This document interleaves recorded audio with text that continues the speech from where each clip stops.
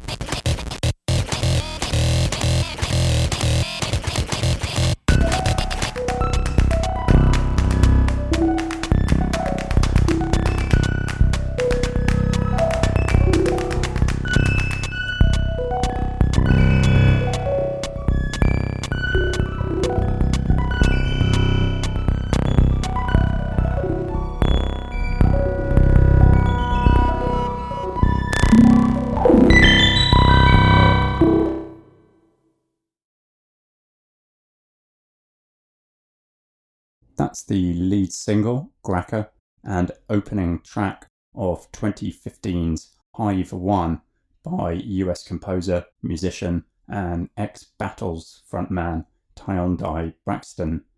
He's the son of the legendary Anthony Braxton, and he's been composing and performing music under his own name and collaboratively since the mid-90s, having more recently been pivoting away from experimental or alt-rock and towards both electronic music and scored acoustic compositions across a pretty diverse range of styles and influences, the music of Edgar Varese being strong among them.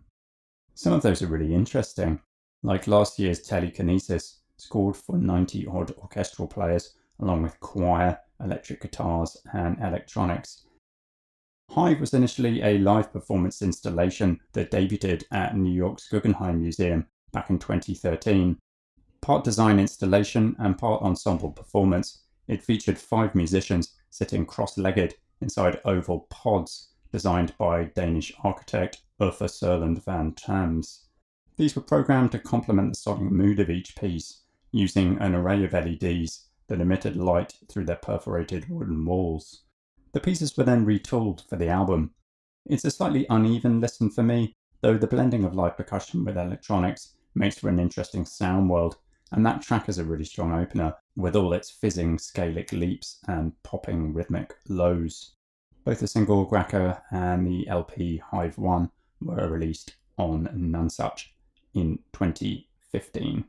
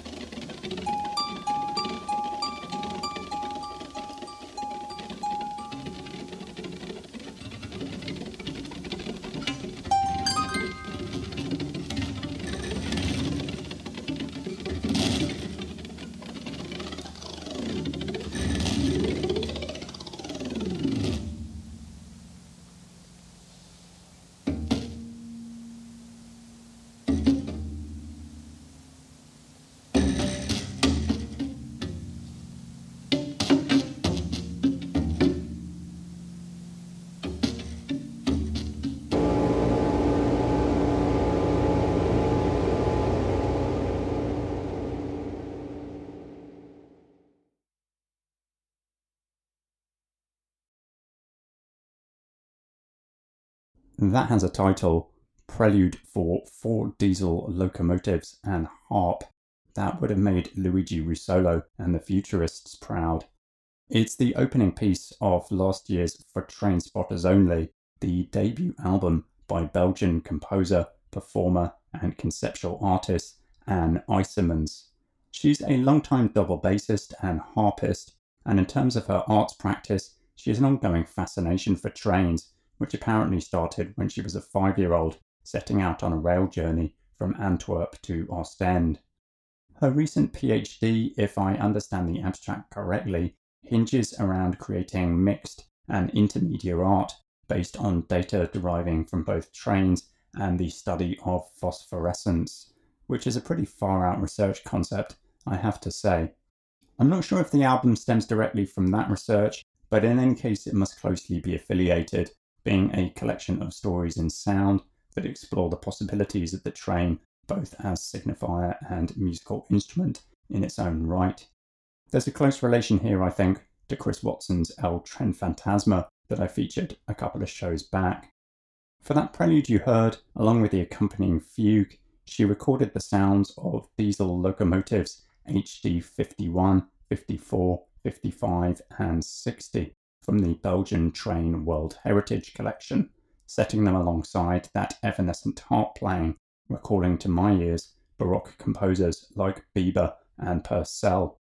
I love the way the train noises are integrated so subtly and how they provide this coherent sense of counterpoint with the harp. It's a way of mediating between music, quote unquote, and sound, between composition, improvisation, field recording, and historical documentation that I find really compelling. It's a really singular record. As mentioned, it's called For Train Spotters Only, and it was released on Cortisona last year.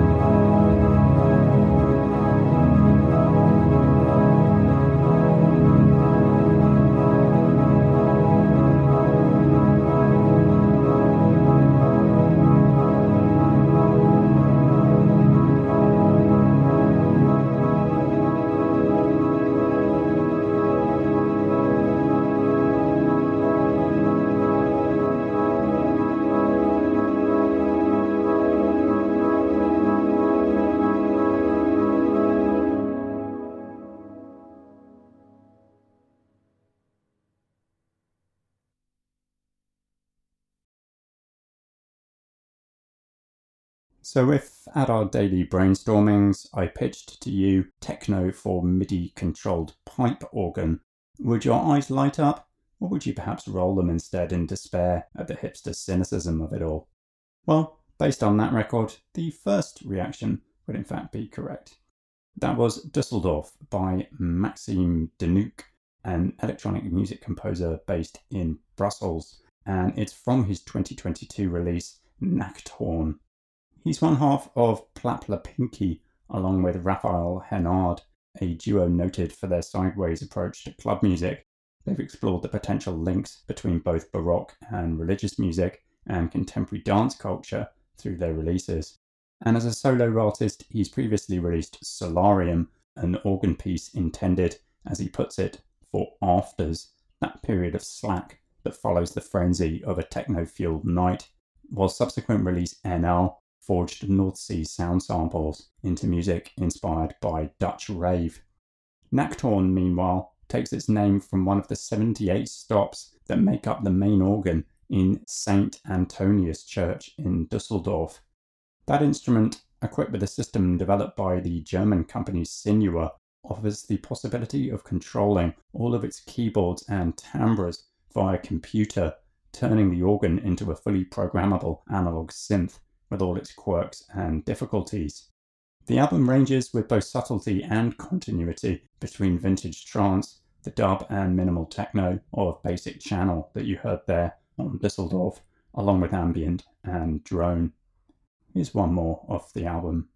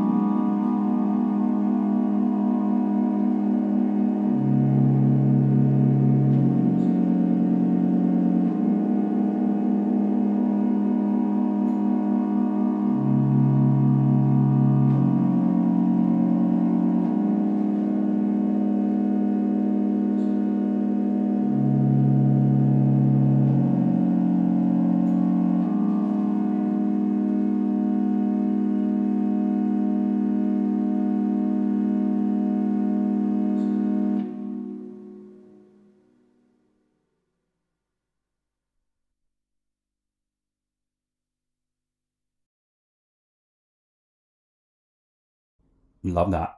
That was Edo, the opening track from Maxime Denuc's Nocturne for MIDI-controlled pipe organ. It was released on Vlek in 2022.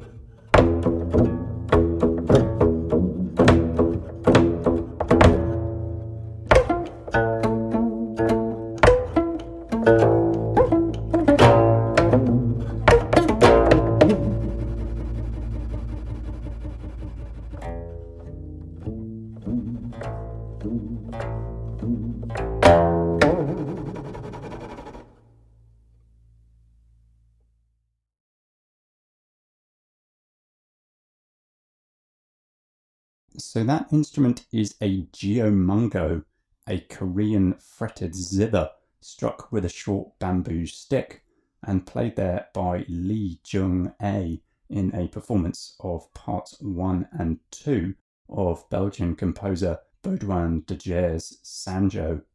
He writes for European forces, but also maintains a long-term interest in Korean instruments such as the daegeum, haegeum, and gaegeum, along with the geomungo.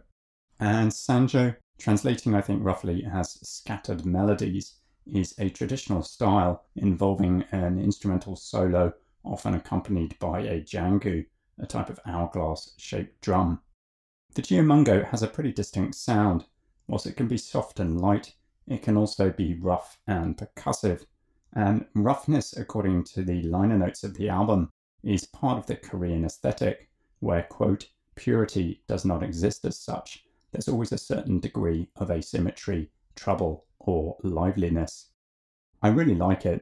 There's a strong blues inflection to my ears, and the excellently mic'd recording allows us to hear every little sonic detail occurring between the main notes, the scraping, trills, and tremolos that make me feel like I'm right there in the room listening.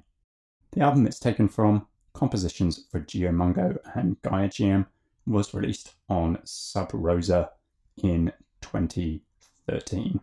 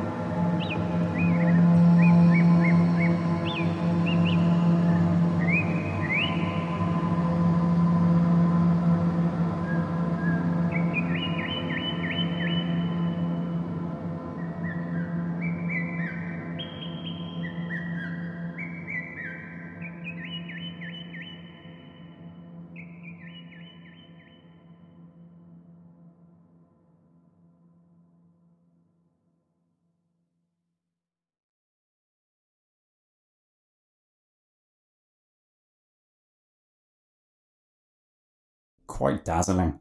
That is the final part out of 16 from a quite extraordinary and, I'm guessing, lesser known totem of 20th century electronic music by Henri Pousser. It's called Vietnamibie, and it's from his monumental Paysage Planétaire, produced in 2000. From Malmedy, Belgium, he was a member of the Darmstadt School in the 50s at the time of Boulez, Berio and Stockhausen, and he wrote for acoustic instruments as well as electronically. This piece therefore comes right at the tail end of his career.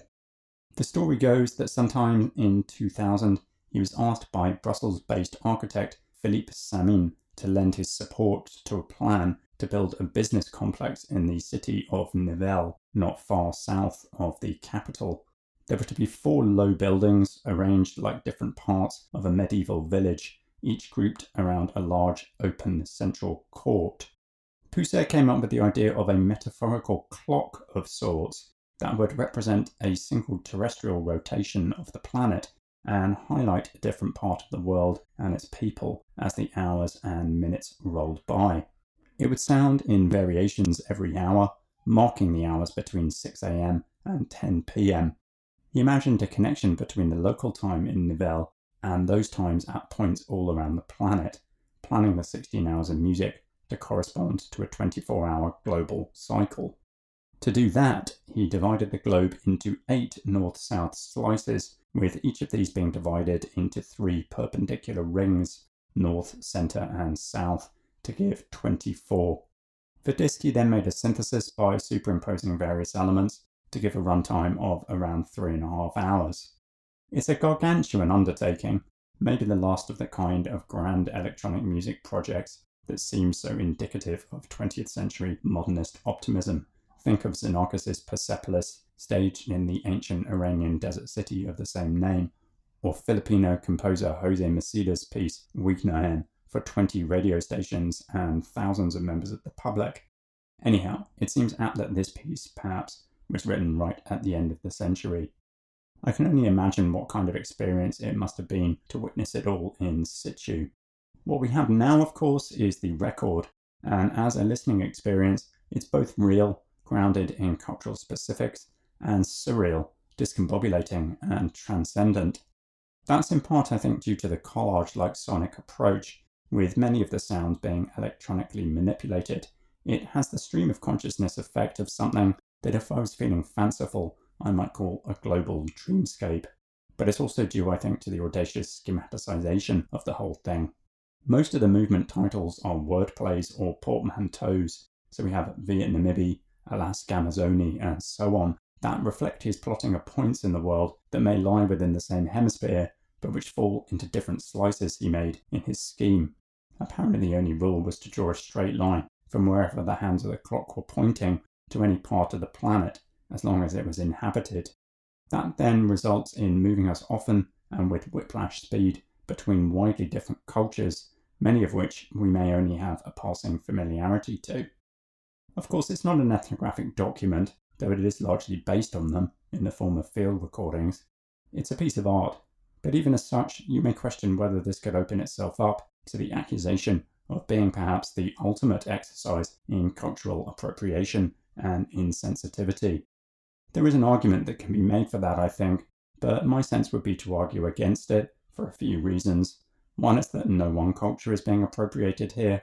Every reference point, be it from the developed or developing world, seems to be treated equally. And also, again, it's not a commercial project, but an artwork, and one I'd suggest that through its sheer work ethic, if nothing else, transcends those types of labels. I also think it's just not in the spirit in which Pousser thought or wrote. The accompanying booklet states that he renders homage to all the singers and instrumentalists, sound engineers, ethnomusicologists, and editors who have either produced, gathered, or transmitted all the marvelous musical invention which inspired and nourished the work, and which, with the sounds of the world, of nature, of society, and of industry, are supposed to represent a kind of formal summing up of life's multiplicity on this sailing earth as she travels through the cosmic space. The album Paysage Planétaire was released on Algemorgen in 2011.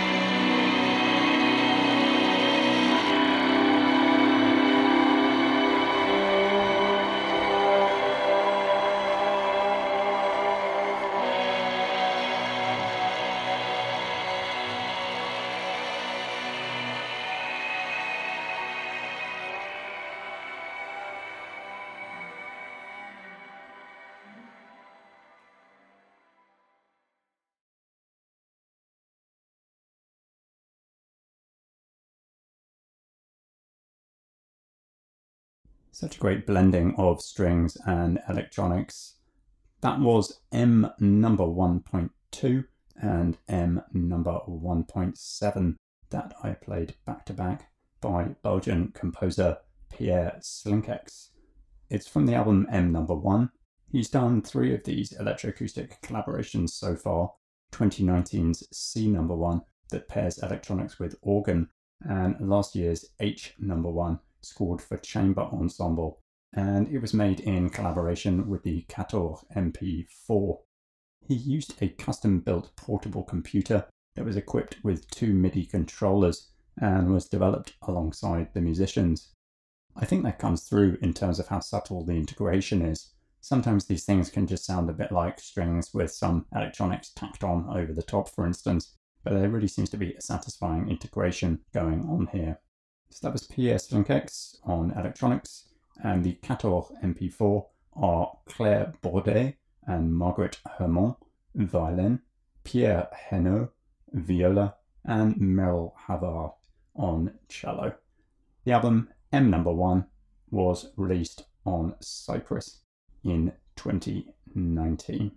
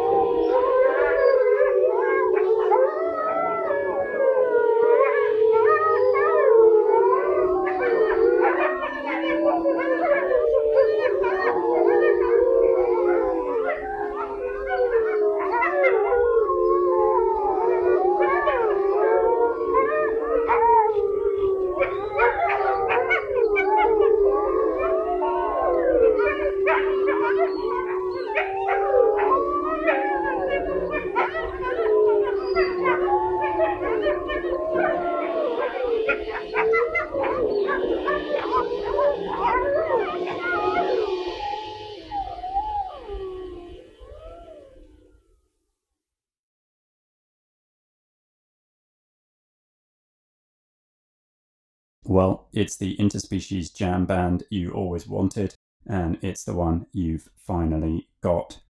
That was Vihuela and Wolfpack number 1. A vihuela is a Renaissance-era Spanish string instrument. It's shaped like a guitar, but tuned more like a lute. And there was a second piece as well, Voices and Wolves, both by US composer, conceptual artist, and environmental activist Jim Nolman. He's been a long-time associate of Greenpeace, directing one of their first overseas projects at Iki Island, Japan, where fishermen were slaughtering thousands of dolphins each year.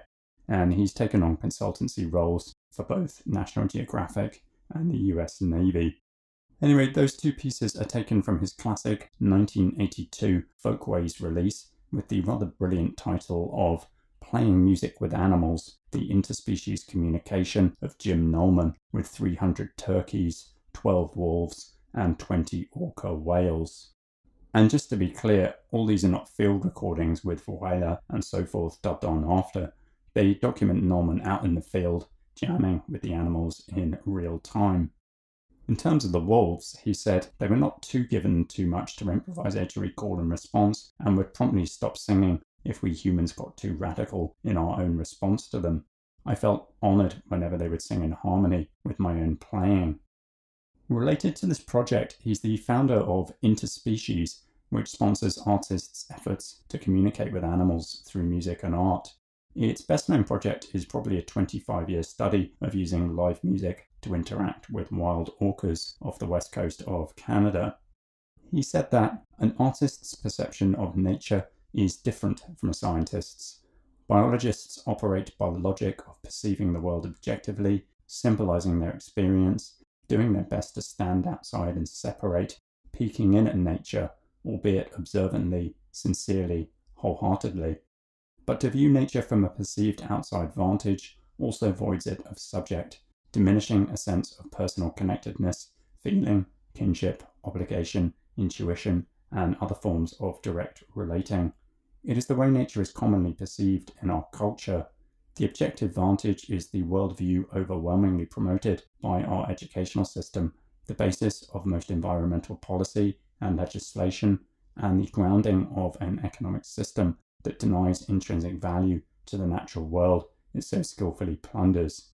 This objective vantage is so deeply entrenched within our culture that many people believe it is the only valid way to perceive our relationship with nature.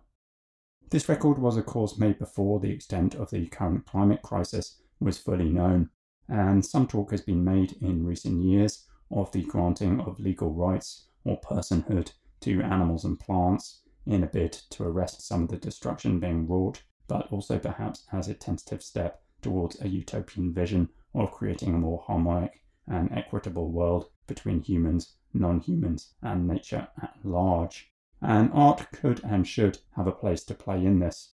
Tellingly, Jim Nolman describes the environmental crisis as a crisis in human perception, and says that art may be the best tool available for transforming that perception.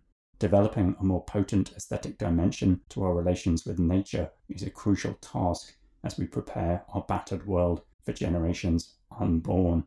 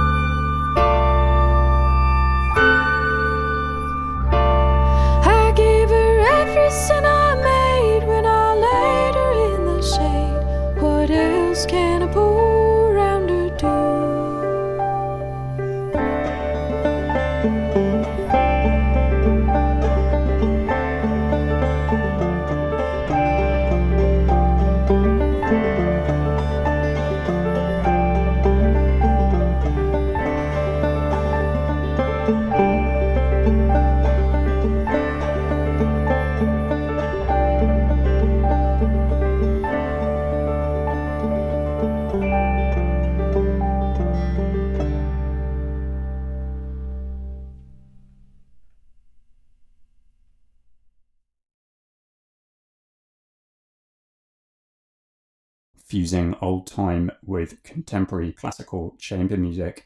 That's a version of Red Rocking Chair, performed and arranged by Emily Pinkerton, a US-based songwriter and ethnomusicologist who combines folk, popular, and chamber music. And it was made in collaboration with Patrick Burke, her husband and founding member of the Now Ensemble, who you heard playing there. The doleful Red Rocking Chair is based on recordings of renowned Appalachian musical dynasty, the Hammonds family's version of Sugar Babe. Who'll sing this song? Who'll rock the cradle when I'm gone? The narrator laments. It's taken from her 2017 album Rounder Songs, a cycle for voice, banjo, and chamber ensemble. The songs are based on tunes and folk tales from Kentucky and West Virginia that tell stories of rounders, including a gambler, a murderer, and a mill worker who strikes a deal with the devil. They're tunes that have been described as being cultivated, especially by young men, carefree and assertive in spirit, and with musical and lyrical structure deriving from African American banjo song traditions. Musically, it's a mixing of worlds that seems natural and unforced. Maybe it's not so much of a stretch, in fact, but that's all to the credit of the arrangements and performances on the album.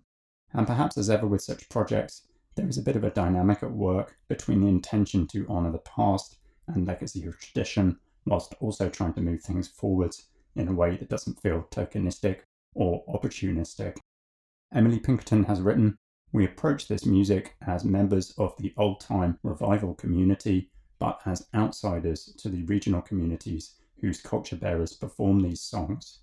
We pursue this project with respect and commitment to the continued study of old times musical roots, the unlearning of whitewashed origin stories, and an understanding of how, as present performers, our work plays a part in either upholding or dismantling these narratives." That was performed by Emily Pinkerton on voice and banjo, and the Now Ensemble are Alex Sopp, flute, Alicia Lee, clarinet, Mark Dansigers, electric guitar, Michael Mizrahi, piano, and Logan Cole, double bass. The album Rounder Songs was released on New Amsterdam in 2017.